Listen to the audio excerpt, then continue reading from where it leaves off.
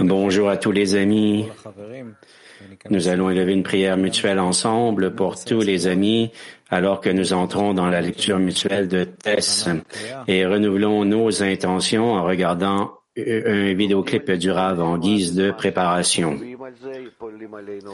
Nous étudions la correction des âmes et tandis que nous pensons à cette lumière qui opère sur nous et qui nous corrige, elle influence mon âme et je ne veux rien d'autre outre cela. Cette lumière qui m'influence, il y a cette âme brisée là, ça s'appelle les mondes de Bia.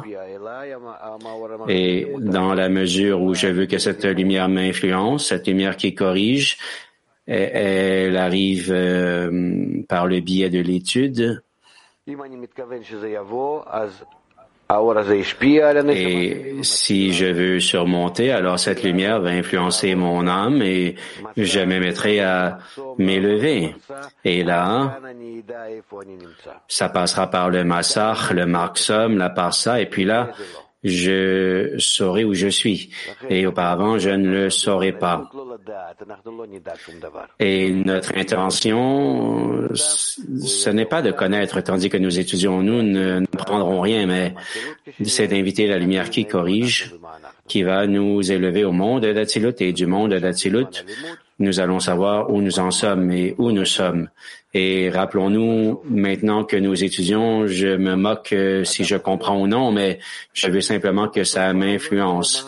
Tout comme une personne qui est malade reçoit le médicament, ne sait pas ce qui arrive dans son corps avec toute cette chimie et il ne le sait pas, mais il veut simplement que ça l'affecte pour qu'il recouvre la santé.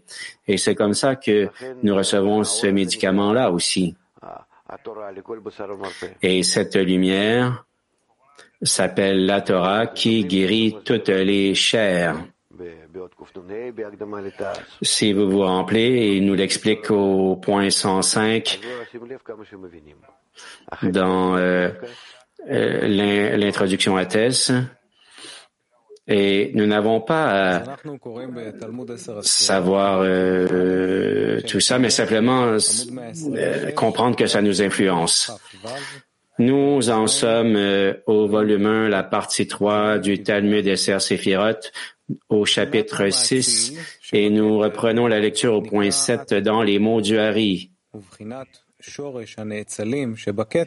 La prina du Matzil dans Keter s'appelle Atik et prinat Shoresh de Netzalim dans Keter s'appelle Arirenpin. Ces deux prinotes sont en fait une prina appelée Keter. Les kabbalistes l'appelaient Ein Sof par rapport à une prina en elle, et certains kabbalistes l'appelaient Keter par rapport à une seconde prina en elle, comptée comme l'une des 10 Sefirot. Cependant, nous ne pensons ni l'un ni l'autre. C'est plutôt une prina intermédiaire entre Ein Sof et les Netzalim. Et elle a une prina d'Ein Sof et une prina des Netzalim.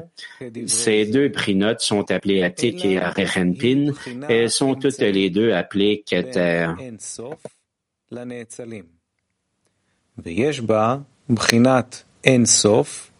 ובחינת נאצלים. ובין בחינות אלו הם הנקרא עתיק ואריך אנפין. ושניהן נקרא כתר, כנודע אצלנו, והבן זה מאוד. קליפ.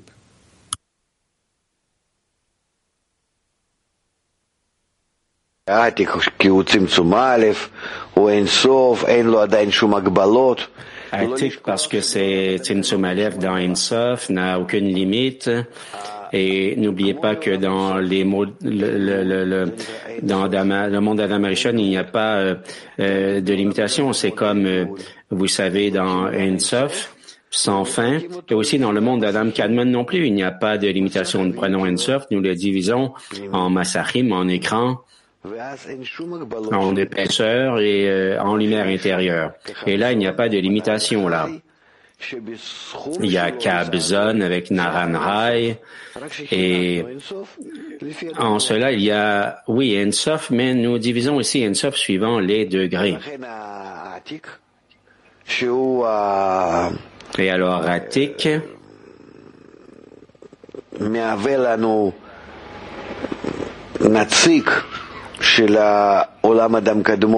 il est le représentant du monde d'Adam Kadmon. En dessous de la Parsa, il y a le Tabour, plutôt. En dessous du Tabour, il y a le représentant d'Ensof, en ce qui a trait à tout le monde d'Atsilut. Et c'est pourquoi nous l'appelons la première moitié de Keter. Et nous étudions aussi qu'il y a la première moitié de Keter de Nekudim, avec Arerenpin, que nous appelons Keter du monde d'Atsilut. Il est la Shoresh, l'extrémité du Yud, dans ce qui a trait au monde d'Atsilut. Et Atik, nous l'appelons Atik qui prend le monde d'Atsilut. C'est comme ça que nous disons qu'il y a le monde d'Atsilut et il y a deux Ketarim, deux parties à la Keter, la partie supérieure Atik et la partie inférieure qui est Arerenpin. Et nous poursuivons avec le point 8 dans la dernière, ayant pour titre la dernière Brina d'Atsilut, soit Malrut de Malrut d'Atsilut, est devenue Atik dans Olam Bria et a revêtu Arerenpin dans Bria.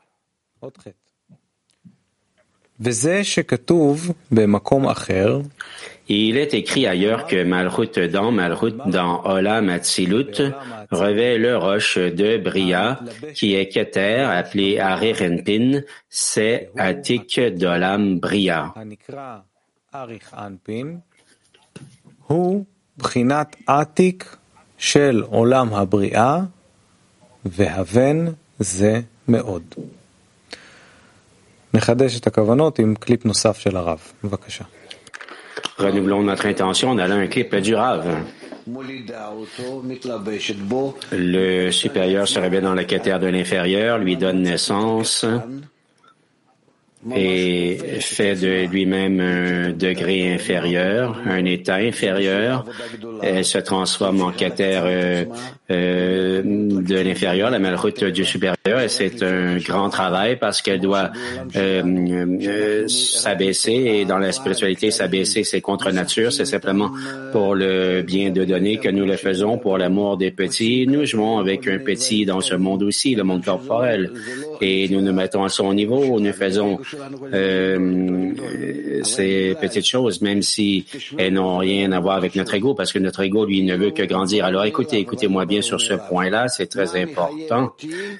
C'est pris pour acquis, mais il ne faudrait pas le prendre pour acquis. Alors, que veut dire de jouer avec les petits? C'est simplement parce que je l'aime.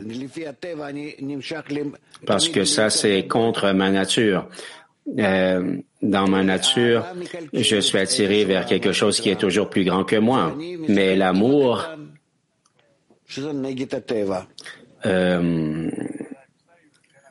entre en contradiction avec cette règle, disons.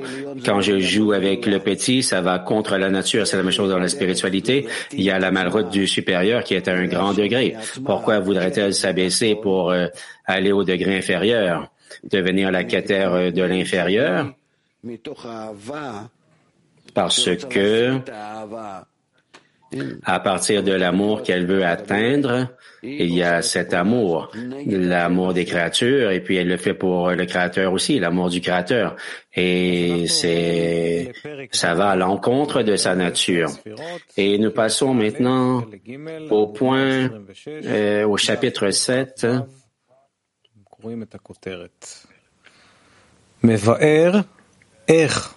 Nous lisons l'introduction du chapitre 7. Chapitre 7 qui explique comment Malchut d'Atsilut est descendu et est devenu Keter de l'âme Bria. Rav. Le monde d'Ensof et le monde d'Adam Kadmon, et ce sont des mondes avec la lumière qui influence, du bas vers le haut sans aucune limite. Nefesh, Ruach, Neshama, Aya, Yerida. La lumière influence à travers leur récipient, qui était Rokma, Bina, Zerenpin et Malrut. Et la lumière donne ou influence. Et en dessous, il y a les mondes d'Atsilut, et puis plus tard Bria. Bon, où est-ce que j'ai écrit ça? Bon, j'ai fait des erreurs en écrivant Atsilut, Bria, Yetzira et Asiya. Je ne vois pas très bien. Alors bon, ça y est, il nous parle maintenant du monde d'Atsilut. Mais ce n'est pas précisément pour le passage entre Atsilut et Bia. Et pourquoi ce passage est si spécial? C'est parce que la lumière supérieure vient à travers les mondes, le monde d'Atsilut, bon, à Ensof, et puis Adam Kadmon jusqu'au monde d'Atsilut. Et dans le monde d'Atsilut, ça passe en 10 Sefirot, et ces 10 Sefirot se divisent, s'ajustent à l'inférieur, aux âmes. Et les âmes, en tout et pour tout, les âmes brisées, elles viennent du monde de Bia et remontent à Atsilut. Alors ici, il y a le point de rencontre entre les deux de cette frontière, ce que nous appelons la Parsa. Entre Atsilut et les mondes de Bia. Et de là, cet endroit et ce dont il nous parle, c'est un endroit si critique et si sensible, important.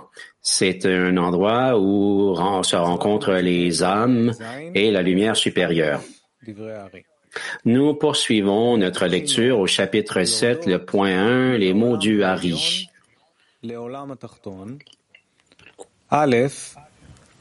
Deux brinotes descendent de l'olam supérieur à l'olam inférieur.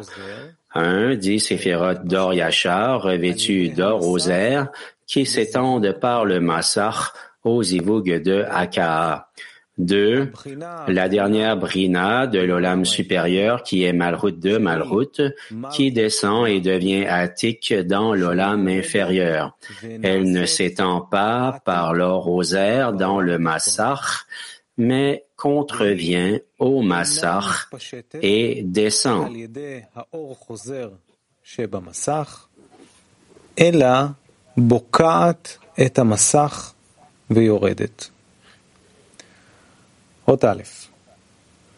Point 1, les mots du Hari en caractère gras. J'ai découvert que Rabbi Gdalia a écrit que les trois supérieurs du Vav Ktsavot d'Arirenpin de Bria, qui sont Agathe, sont restés nus, sans itlapshut, revêtement. Ces trois-là sont considérés comme un massach. Cela signifie ceci. Nous avons expliqué que chacun de ces trois olamot a un massach.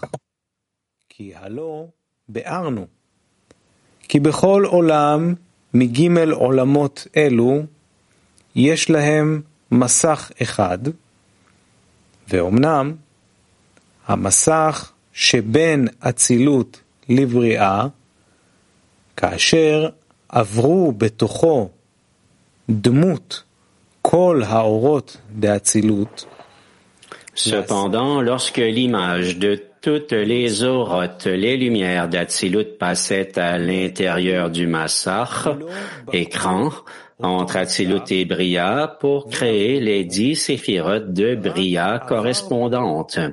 Elles ne violaient pas ce massach pour y passer, mais seulement leur or, leur lumière passait à travers ce massach. Et toutes les 10 Sefirot de Bria étaient gravées. Ces trois supérieurs d'Arirenpin de Bria, qui sont Agathe, passent également par le massach et ne violent pas le massach. elles ne font que diminuer l'or, dont une partie passe par le massach. Cependant, ce point de Malchut d'Atsilut, qui est descendu pour revêtir ces gardes d'Arirenpin, est l'or de Malchut d'Atsilut elle-même. Par conséquent, elle brise et enfreint le massach lui-même et descend et revêt garde d'Arirenpin de Bria. ויורדת ומתלבשת בגר דאריך אנפין דבריאה. אנחנו קוראים באות א' קטנה, מבארת כי הגימל... Nous lisons maintenant le point 1 dans l'Orpnimi qui renvoie au mot du Hari. J'ai découvert que Rabbi Gdalia a écrit que les 3 supérieurs des 6 extrémités d'Arirenpin de Bria qui sont Agat. Toutes les 10 Sefirot de Bria sont en effet au niveau d'Or Bina, voire Keter et Ochma, puisque le niveau de Bina d'Atsilut revêt Agat d'Arirenpin. Bria ne peut jamais s'étendre de celui-ci, mais seulement son Agat Neim, qui est son Vak. Par conséquent, Agat d'Arirenpin de Bria est considéré comme Gar d'Arirenpin en ce lieu.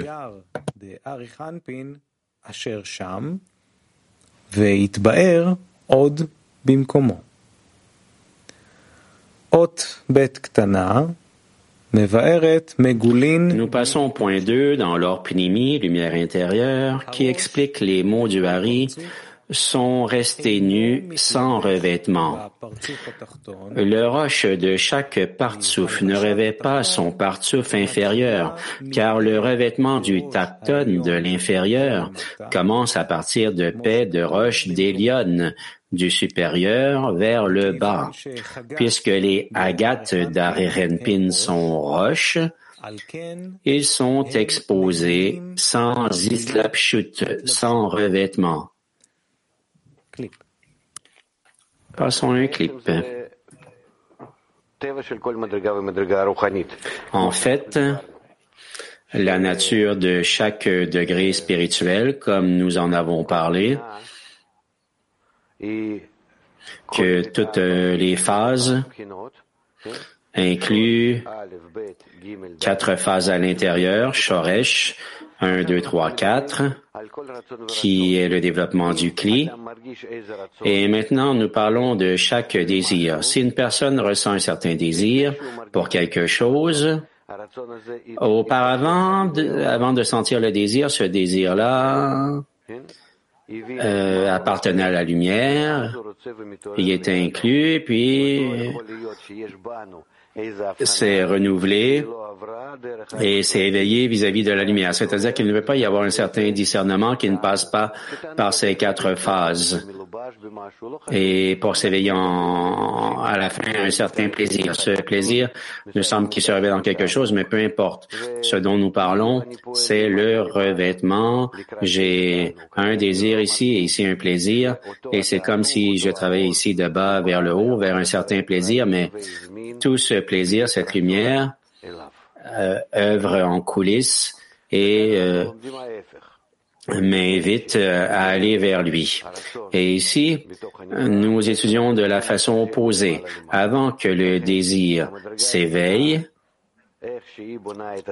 vis-à-vis des êtres créés, elle cascade. Alors le degré supérieur se restreint. Ça, c'est la Keter, ça, c'est la Malchut. Comment Malchut du supérieur devient la Keter, la Malchut de l'inférieur devient la Keter comment la Malchut du supérieur devient la Keter de l'inférieur? En 4 phases. Il y a un degré qui se termine et pour devenir un degré inférieur. Alors du monde d'Ensof, nous avons 125 degrés, 5 mondes, fois 5 partsufim, fois 5 séphirot, 125. degrés. Alors cela explique comment la nature des partsoufim naissent les uns des autres. Alors, Malrout du supérieur devient Keter de l'inférieur. Ici, nous étudions la nature des degrés qui sont à l'opposé les uns des autres. Et Malrout du supérieur, le désir de savoir du supérieur, qui est la chose la plus épaisse de celui-ci, devient la chose la plus pure chez l'inférieur. Et alors, la différence entre les degrés sont quelque chose de très extrême, parce que ici, il y a le donneur et dans le degré supérieur, il y a le receveur.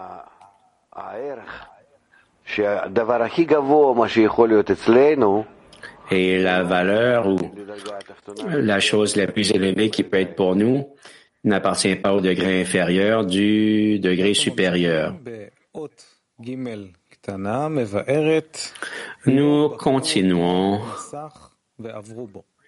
avec le point 3 dans la lumière intérieure, qui explique qu'elle ne violait pas cet écran pour y passer, ou n'enfreignait pas cet écran. La brèche implique une domination de la lumière sur la frontière dans le massar, qui ne surveille pas la force de détention dans le massar. Elle enfreint, passe et brille également sous le massar. Vous devriez vous rappeler ce que nous avons expliqué ci-dessus concernant le haka, la frappe de la lumière supérieure sur l'écran. Le massar empêche l'aurélion, la lumière supérieure en expansion, de se propager sous son gévoul, sa frontière, et la ramène à sa place, comme le dit le Rav. Cependant, une certaine partie de l'aurélion a percé et n'est pas revenue en arrière. Au lieu de cela, elle est descendue sous le massar et a illuminé, ce qui est comme percer un trou dans le gouffre du massar en le traversant vers le bas. Cependant, il ne s'agit pas de faire un trou corporel, physique et tangible. Il ne s'agit que d'une intrusion. Il en est ainsi parce que le massar limite l'or, la lumière. Une partie de l'aurélion, lumière supérieure, que le massar, écran, n'a pas détenu, est considéré comme ayant enfreint le massar, c'est-à-dire son gévoul et sa détention, est passé du massar vers le bas. כי מסך הוא מגביל את האור כנודע. וקצתו של אור העליון, שהמסך לא הגבילו ולא עקבהו, מכונה שחלק הזה בקע להמסך, כלומר לגבול והעיכוב שבו,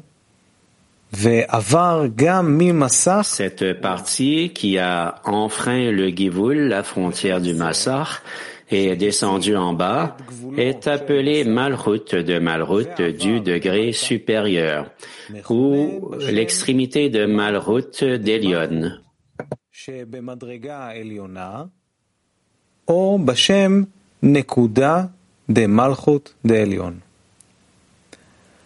ולפיכך, Par conséquent, nous devrions faire deux discernements dans le zivug de Haka ci-dessus, l'accouplement par frappe.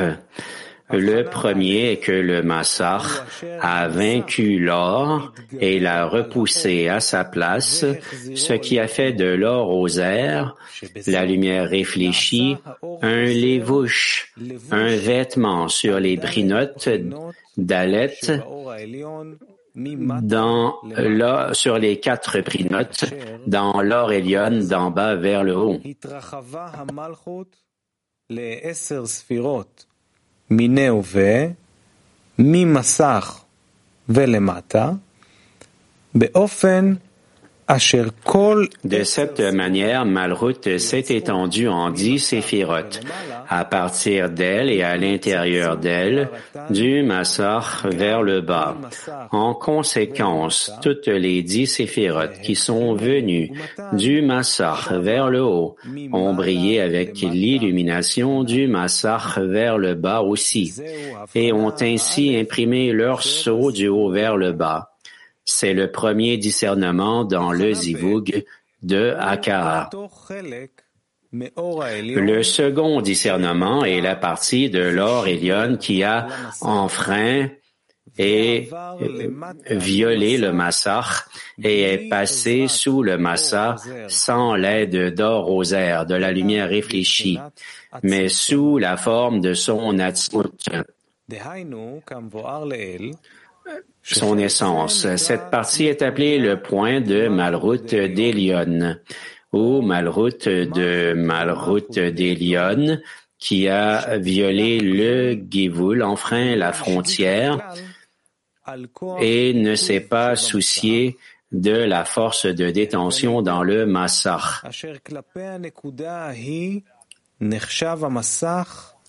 Vous devez bien comprendre que ce Massa est considéré comme inexistant à ce stade.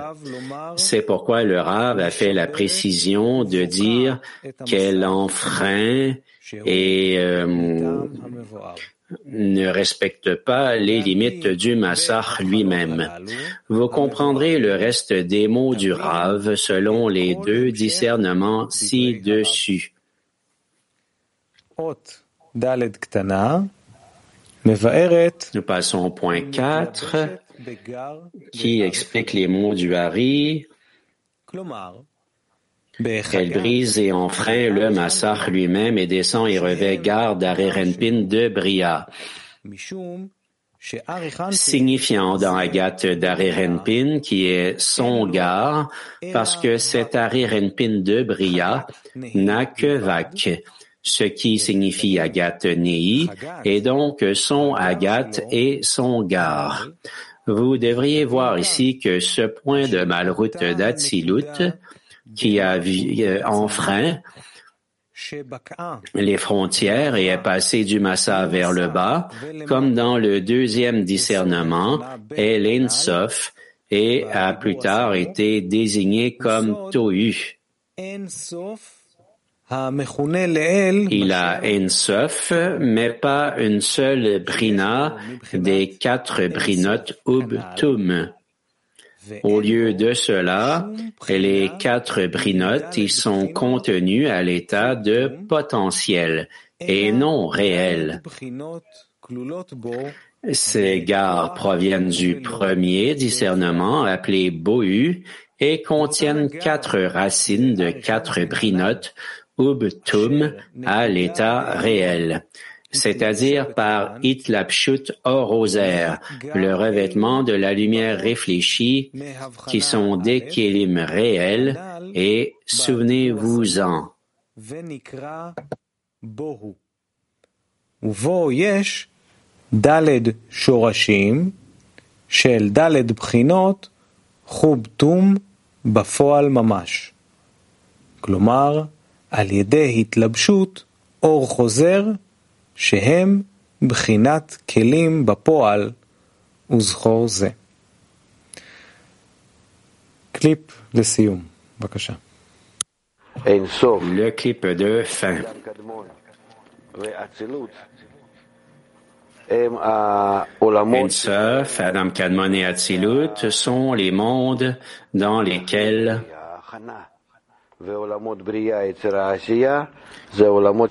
le plan de la création a été fait. Et le monde de Bria et Yetzira Asiya sont les mondes des âmes brisées. Et il y a le monde d'Ensof et Atzilut.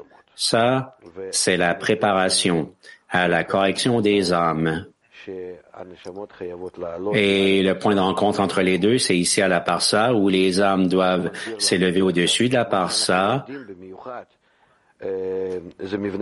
pour rencontrer la lumière. Alors, ce que nous étudions maintenant, c'est la structure du monde de l'Atzilut. Alors, vous voyez Dans la troisième partie, il commence à en parler déjà. Le monde d'Adam Kadmon, c'est la première et deuxième partie de l'étude des 10 Sefirot. Et la troisième partie, nous parlons déjà de la connexion entre le monde d'Atzilut et de Bia, et puis la brisure des récipients. Mais toutes les autres parties des 10 Sefirot, en fait, composent avec la structure du monde d'Atzilut. À partir de la 8e partie jusqu'à la dernière partie, la partie 15. Les mondes de Bia sont 16. C'est la partie 16, c'est la dernière partie de Tess.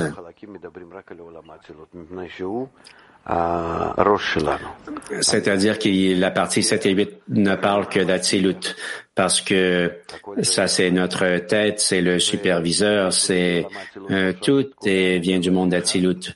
Et où dans le monde d'Atzilut se trouve toute la supervision, c'est dans le partouf d'Arirenpin. Arirenpin, c'est longue face ou Arir c'est long et Enpin c'est face ou grande face. C'est la face de Rokhma qui a la lumière de Rokhma et entièrement et comment elle se divise, spécialement pour que les inférieurs dans son extériorité, à travers cela, elle donne aux âmes. תודה רבה לכל החברים והחברות, בזאת נסיים.